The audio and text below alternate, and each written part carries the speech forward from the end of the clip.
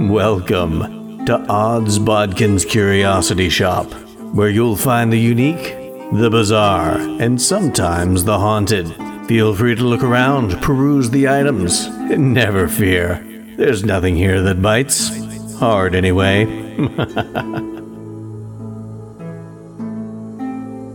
Well, hello there.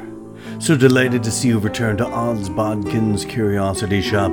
I am your shopkeeper, Chris Baker, and today we have got a curious item. If you'll take a look over here, in this display case, we have some various items carved from gems. This one over here in particular, on the right-hand side of the display case, it is a creature carved out of jade. Of course, this particular piece of jade and the creature which it is carved into both reside in a valley somewhere in the mountains of China, or maybe another dimension not too far from there. This reminds me of a story, and it is the essence of today's episode of Odds Bodkin's Curiosity Shop, so let's pull out the mutoscope and take a look at the new Max series, Gremlins, Secrets of the Mogwai. So you weren't a kid in the 80s if you didn't grow up with an affinity for the film Gremlins.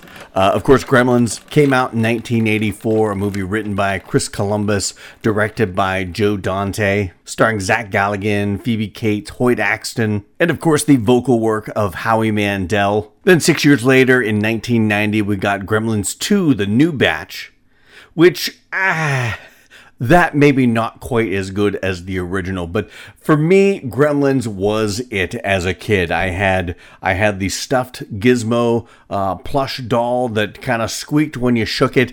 You had to order away for that. And I used to have that. I wish I still had it. I think I accidentally got rid of it in one of my latest moves, and I could kick myself for not making sure that was secured. But I had that. I had the little. They had plastic figures of Gizmo and Stripe, the evil Mogwai, the evil Gremlin. Had stickers, all that good stuff. And you know, that was one of the beauties of being a kid. Born in the 70s, but really I grew up, my heyday, my formative years were those in the 80s with all those great 80s movies and all those great 80s toy lines based off of movies and based off of TV shows, and Gremlins was one of those, and I loved Gremlins. It was a movie that I couldn't wait to see if there was a sequel. Then when they came out with the sequel, New Batch in 1990, I was a little disappointed, like a lot of people. I still like it, I still have an affinity for it, but I don't love it like I did the original, because they did a bunch of different quirky specialized Gremlins, and they used DNA stuff to explain that away. I love I believe it's a Key and Peele skit on how they came up with the idea for Gremlins 2, and it's ridiculous, and it almost makes sense. And from what I understand, it's not too far off of how it actually went down. But even since then, I've always had a wonder of what Gremlins in the modern day would be like if they brought, the Peter character back, the Gizmo character back. And we did get a little taste of that with that commercial. It was for Mountain Dew Zero. They had the Gremlins ad with an old Gizmo and an old Peter. It was during one of the Super Bowls here, either not this past one, but maybe the year before. And, it was, when I saw that, it was so exciting because that was the closest thing we've had to another Gremlins sequel. And when I found out they were doing this series on Max called Gremlins, Secrets of the Mogwai, an animated series, I really got excited because I thought, what is this going to be like? It's on Max. Of course, when they announced it, it was still HBO Max, but now it's Max, and I thought, is this going to be, dark and gritty and gory, and or is it what's it going to be like? I found out right away, once you started seeing the previews and the trailers for it, that it was going to be more of a kid's cartoon. But was it going to be something that me, as an adult Gremlins fan, was going to enjoy? That really was the burning question inside of me. And I have to say right off the bat, before we get too spoilery in this, if anybody's listening and doesn't want anything spoiled, we're going to get into some spoilery stuff, but I'll let you know when we're going to get there.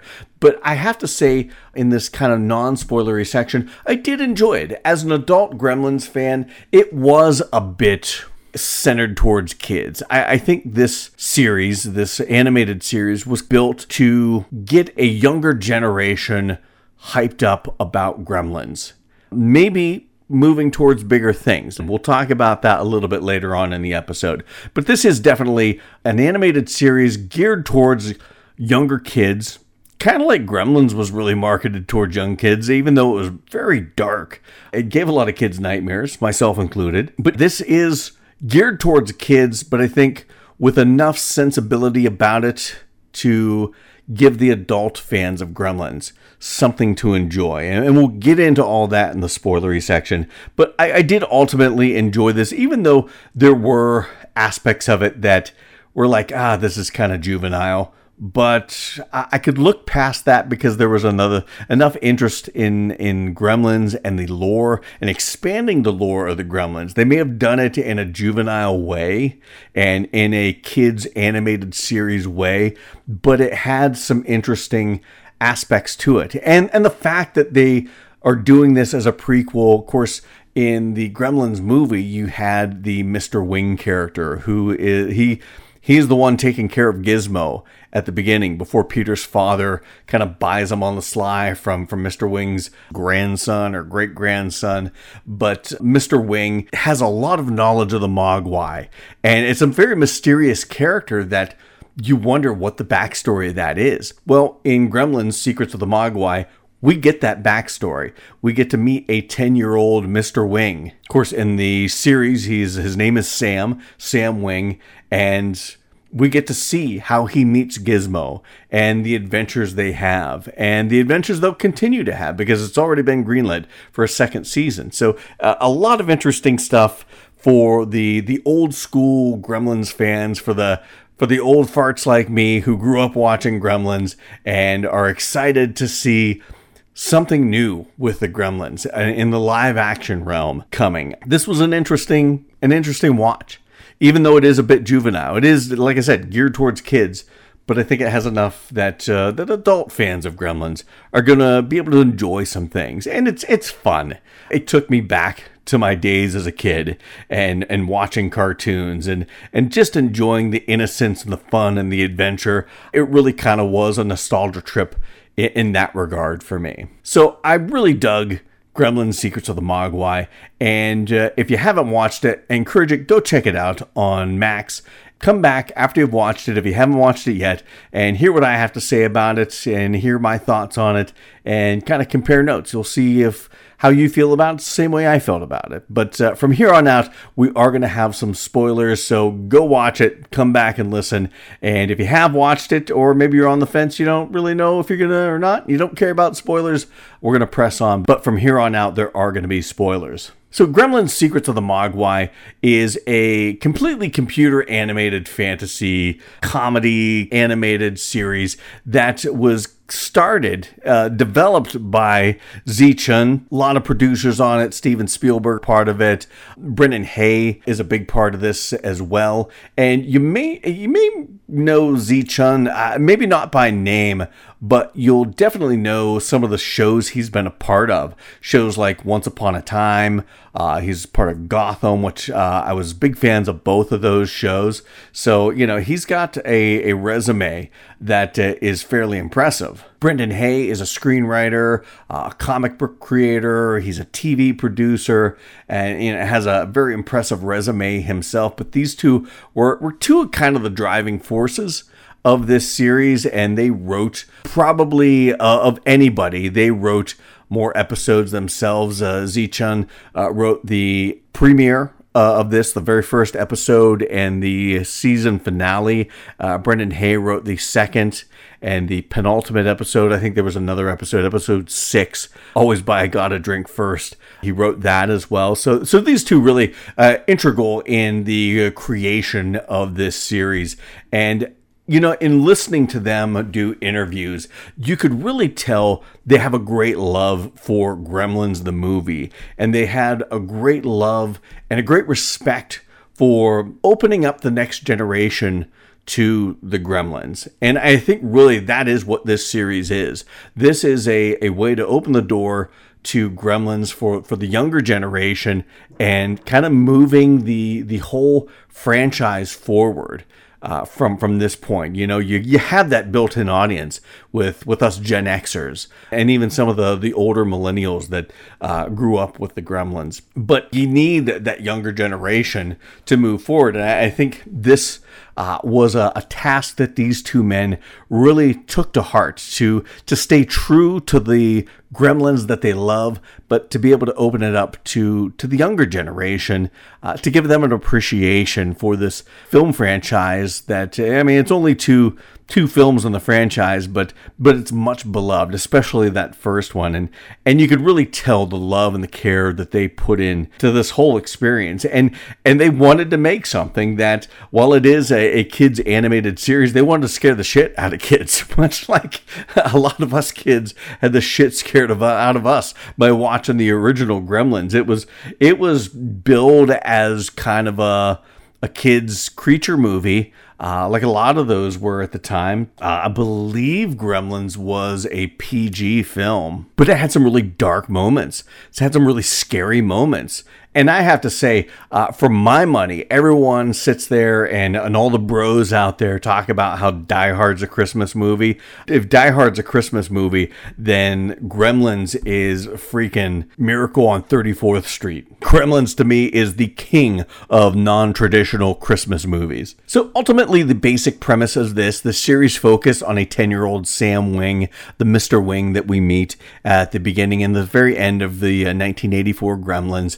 And he meets Gizmo, and he befriends a young street urchin named Elle. And of course, Sam, Gizmo, and Elle go on this journey to try and return Gizmo to his home in the Valley of Jade. And of course, along the way, they run into a lot of bad guys. They run into a lot of obstacles and monsters and spirits. And a lot of these monsters and spirits are based on Chinese folklore, which I thought was really cool because, you see some of these outlandish characters, but they're based on actual Chinese folklore. I know Zi Chun was saying how it was a lot of the things that scared him, a lot of the folk tales that scared him as a kid growing up. He wanted to scare young kids of today with these same stories, but you get a lot of these adventures, and all the while they're being chased by this malevolent sorcerer, Riley Green, and his henchmen. Of course, Riley Green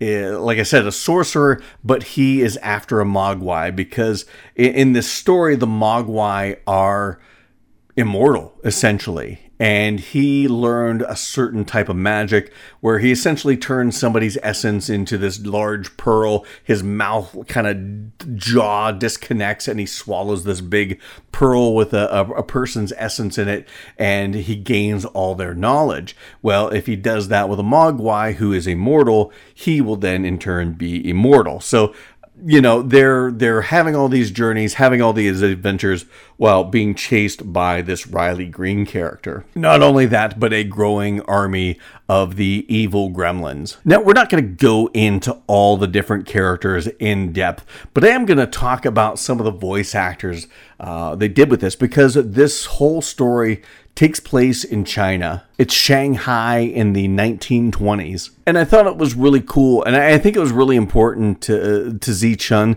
to have a lot of Asian actors voicing these Asian characters. And they've got an impeccable cast, voice actors and regular actors who do a lot of voice work in this lineup. So I do want to touch on all of them. Of course, the main character, Sam Wing, is played by Isaac Wang. Not an actor I'm completely familiar with. I know he's done some film work, and he's done some work in television. But I think this is my first real experience with Isaac Wang's work, and he did a really good job with the Sam Wing character. He brought that youthful, kind of manic essence of today's kids to this character, Sam Wing, who's set in the 20s. It was very much a character that young kids are going to be able to relate to, because the style of character that this is very indicative of what characters in animation today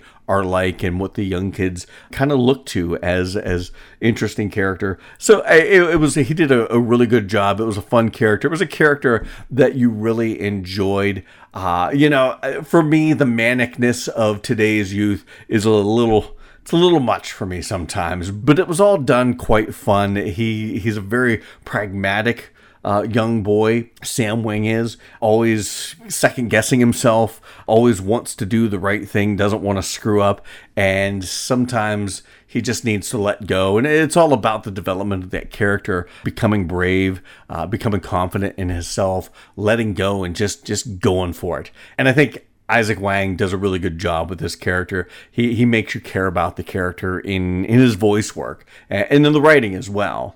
But you have his parents, Fong and Han Wing, played by Ming-Na Wen and BD Wong, and two actors I just absolutely love everything they show up in. Ming-Na Wen, I would have to say I probably have a little bit of a celebrity crush on her, because anytime she shows up in anything, Agents of S.H.I.E.L.D., Book of Boba Fett, or The Mandalorian, when her character and that she voiced, the Fennec Shan character, showed up. I can't remember if it was Bad Batch or Clone Wars, something like that. One of those. I absolutely loved it. So such a huge fan of her.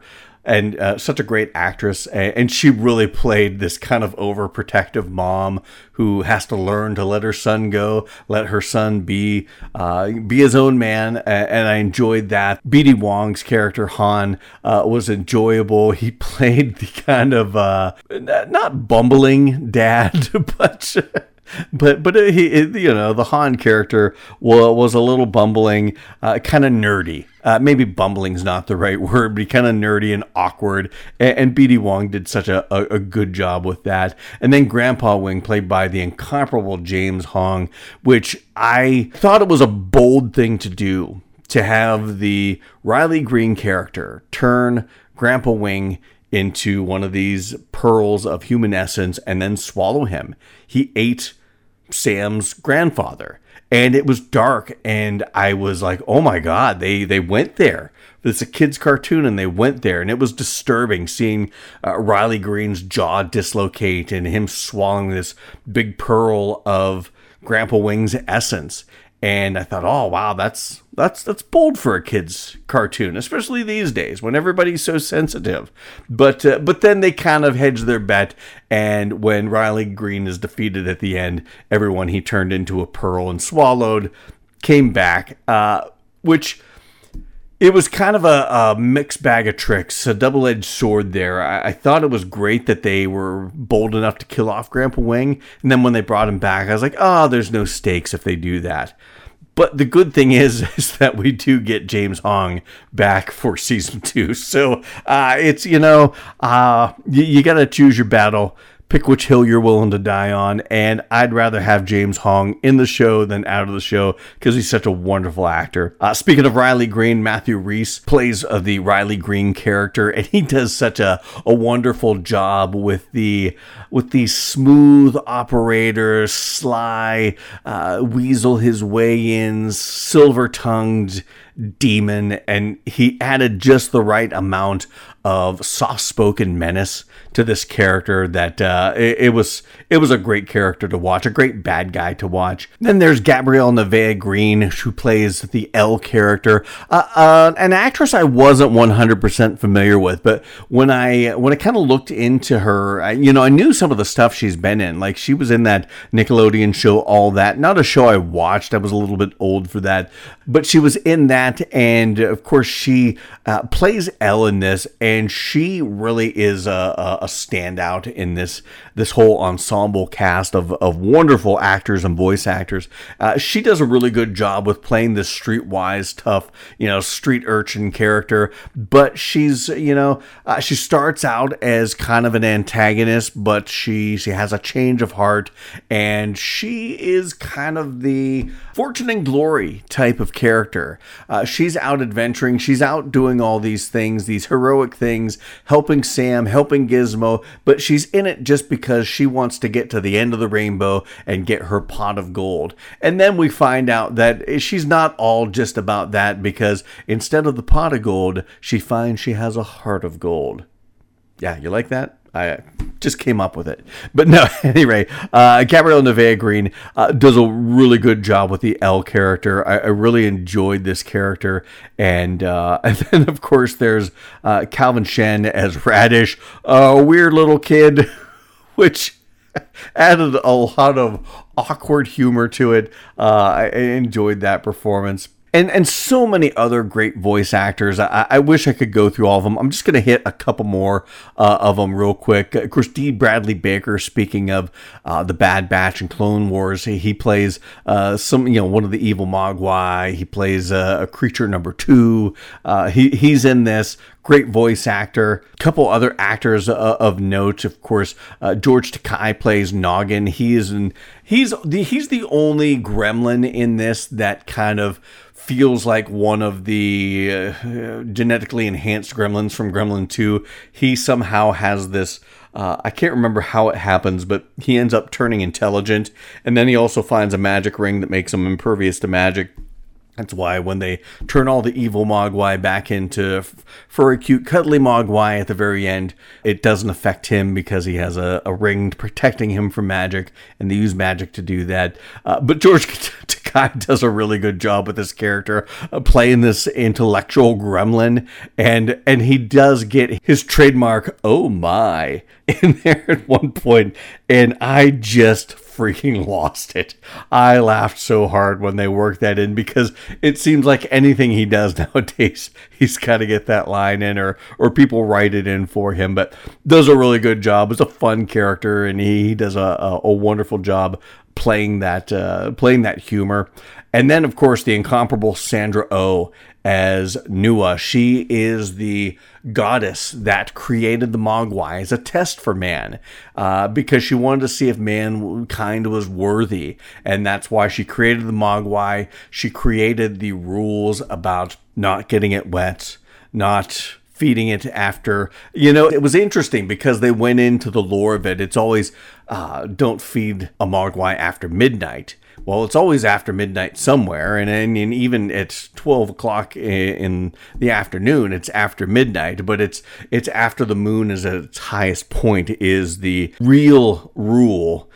Just after midnight is the human simplification and interpretation of the rule, but also the staying out of sunlight. She's the one that created these rules, created the Mogwai, and it was a really interesting dive into the lore and the creation of the Mogwai. When you watched Gremlins back in 1984, you're wondering where did these creatures come from? And you never really got any answers to it, which, as a kid, I really didn't care as much. I think when you're a kid, the suspension of disbelief, I don't need a bunch of lore to weigh me down. I need to know that there's these creatures, and maybe if I look hard enough, I can find a Mogwai too. Or if I order a Gizmo doll off of, Box Tops or whatever the hell I had to do to get that thing, maybe it'll actually turn into a real Mogwai, and then I can have a friend just like Gizmo. That's all you care about as a kid. But as an adult, these sorts of things are kind of interesting. And they do it in a very animated, they do it in a very juvenile, childlike way. But it's exposition, it is lore interesting enough that as an adult looking back on Gremlins, looking back on the Mogwai, I can say, oh yeah, that's kind of cool. That's where they came from. But Sandra Oh does a really good job. And speaking of the original Gremlins, Zach Galligan played Peter in the original Gremlins movie, played him in the sequel, reprised his role for that Mountain Dew commercial, and they brought him back to do a voice for this. He was just henchman number 2.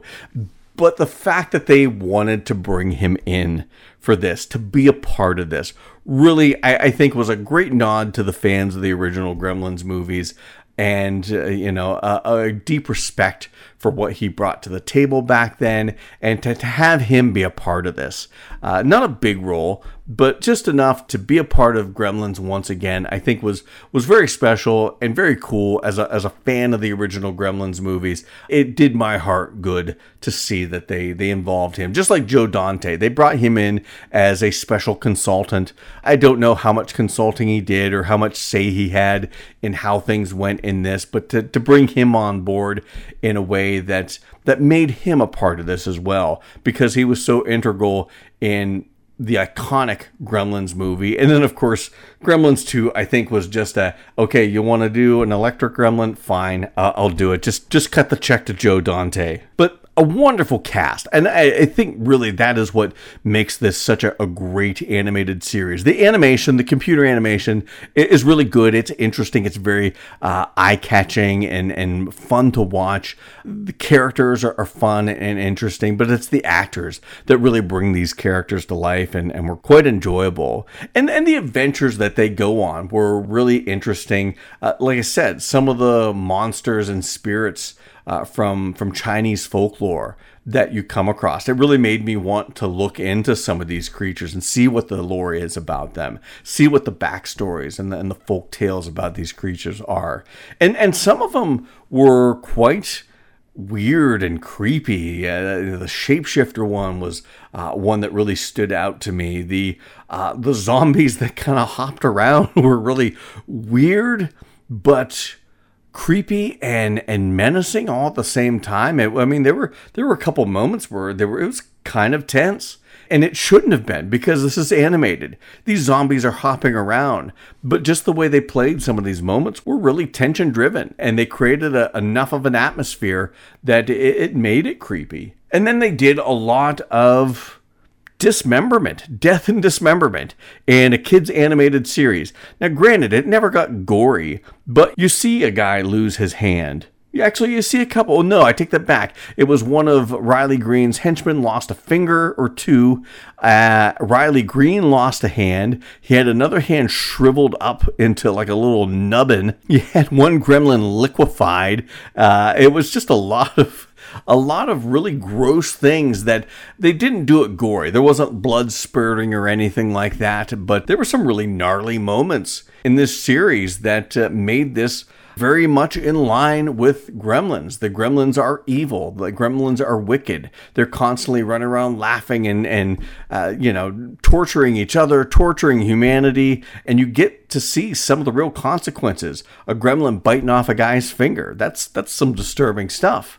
Riley Green getting his hand cut off so he can't use magic. That's some disturbing stuff. And it was a lot darker than I expected it to be for a kids animated series, which that's why I say, it's the kind of kids animated series where they're going to give kids maybe some nightmares, much like the original Gremlins did. And it made it adult enough that an adult Gremlins fan like myself could still enjoy it. It can still enjoy the ghoulish Gremlins mayhem that took place. Now, speaking of the Gremlins, we're going to talk about a couple of the voice actors that I didn't mention earlier because I don't know why I left them out, but I did want to talk about the two main Gremlins that we get in this. Of course, we have in the original Gremlins, you had Stripe. He was kind of the main bad guy, but in this, you have Claw. So instead of the big mohawk of white hair, she has these big long claws, and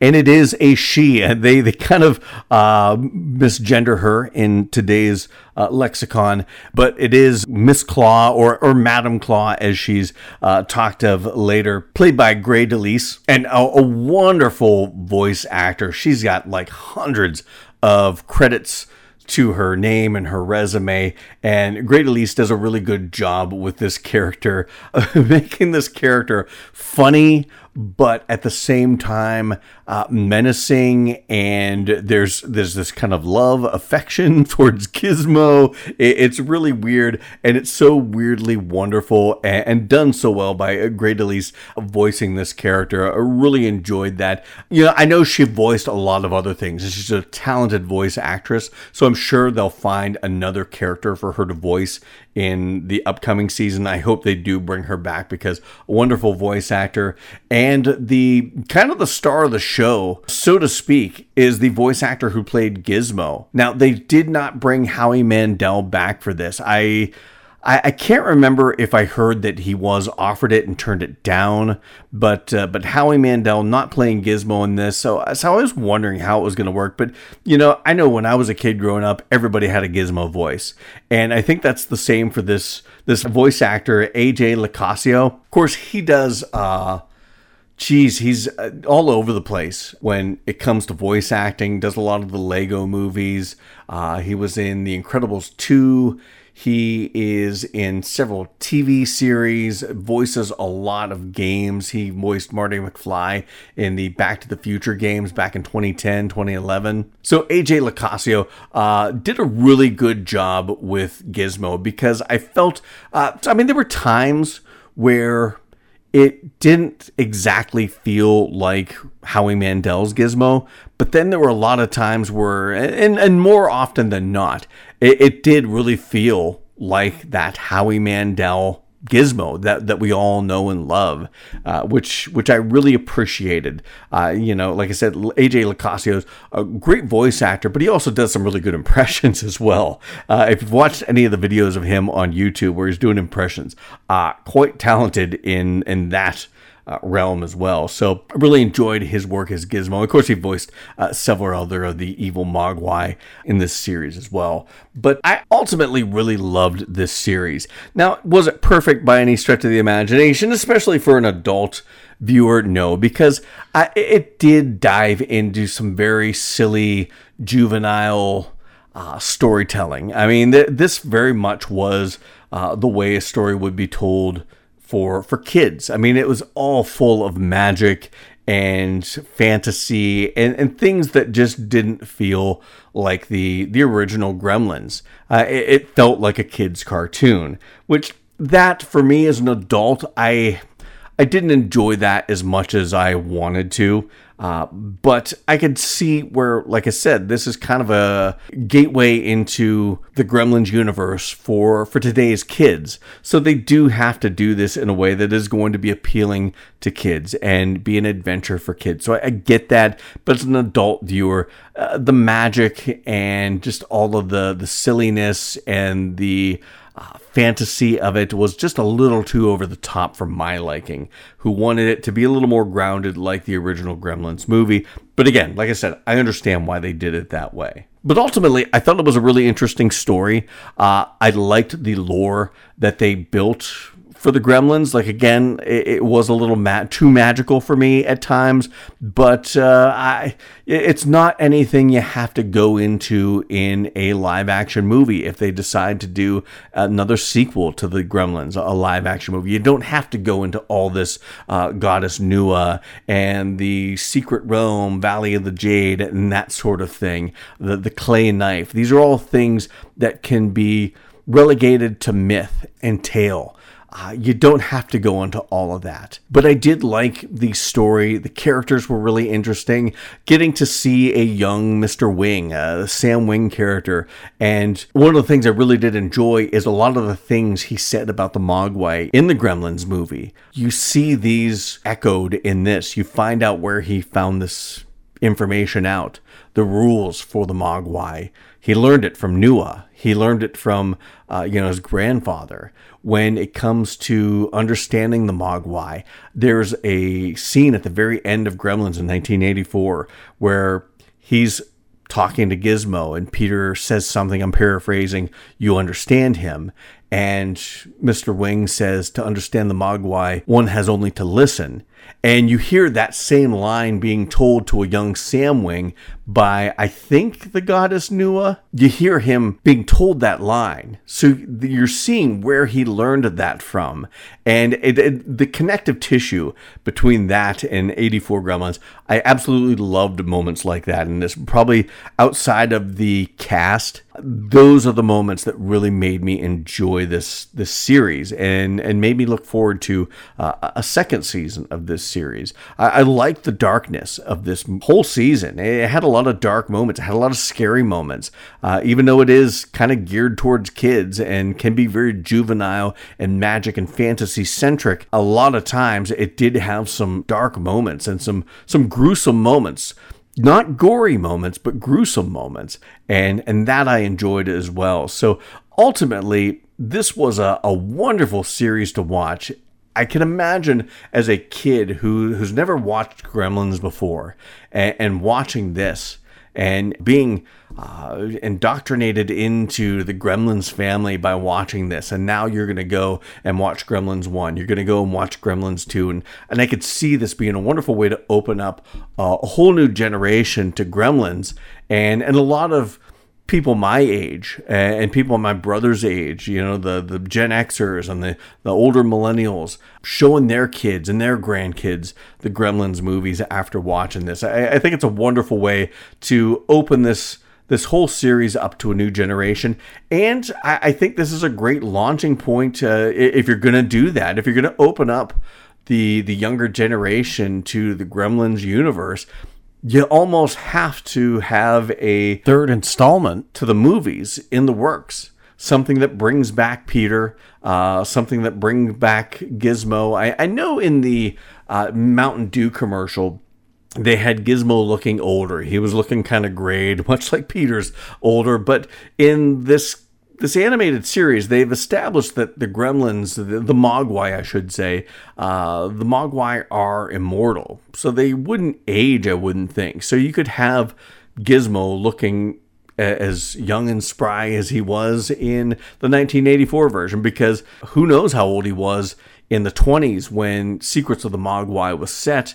And from there to 1984, he didn't look like he aged a bit. I think that's something they didn't really think about when they made that Mountain Dew commercial. This series wasn't even out yet, so they didn't know that sort of thing. But I think that's something to look into as far as what the look of a new Gremlin movie would be like, and things to ponder. And I really think there's still a lot of life left. Now, would Howie Mandel reprise his role as Gizmo for a movie? I don't know. I don't know why he turned down the chance to reprise the Gizmo role for this series.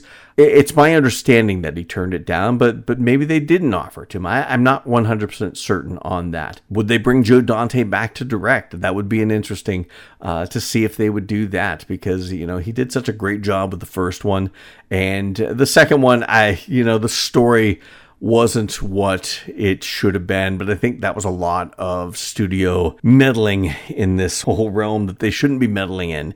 Producers meddling where they shouldn't be sticking their fingers. So I would love to see another sequel to the Gremlins movies, a live action, and I think this series, Secrets of the Mogwai, Gremlins Secrets of the Mogwai, would be a great launching point to kind of spearheading a new movie, to continue the legacy of Gremlins. And then, of course, we are going to get a sequel, or not a sequel, but a second season of Gremlins Secrets of the Mogwai, because, as I said, all the Gremlins got turned back into the furry Mogwai by magic, except for Noggin, the George Takei voiced Gremlin who has super intelligence, and he's on a steamer ship probably bound for California. Who knows where he's going to, but I'm sure we're going to find out in season 2. And of course, Gizmo has decided to forsake the Valley of Jade to live with Sam and be a part of the Wing family, with Fong and Han, and even Elle has been kind of taken in by the Wing family. So, and Grandpa Wing's back. He wasn't eaten. Well, he was eaten, but he was kind of puked back up, sort of. It all gets kind of fuzzy.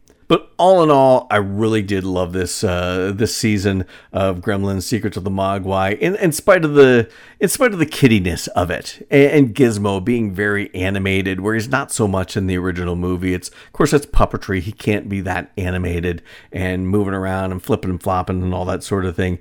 He does that in this, but it's a cartoon. And much like you have to have some suspension of disbelief when it comes to movies, you have to.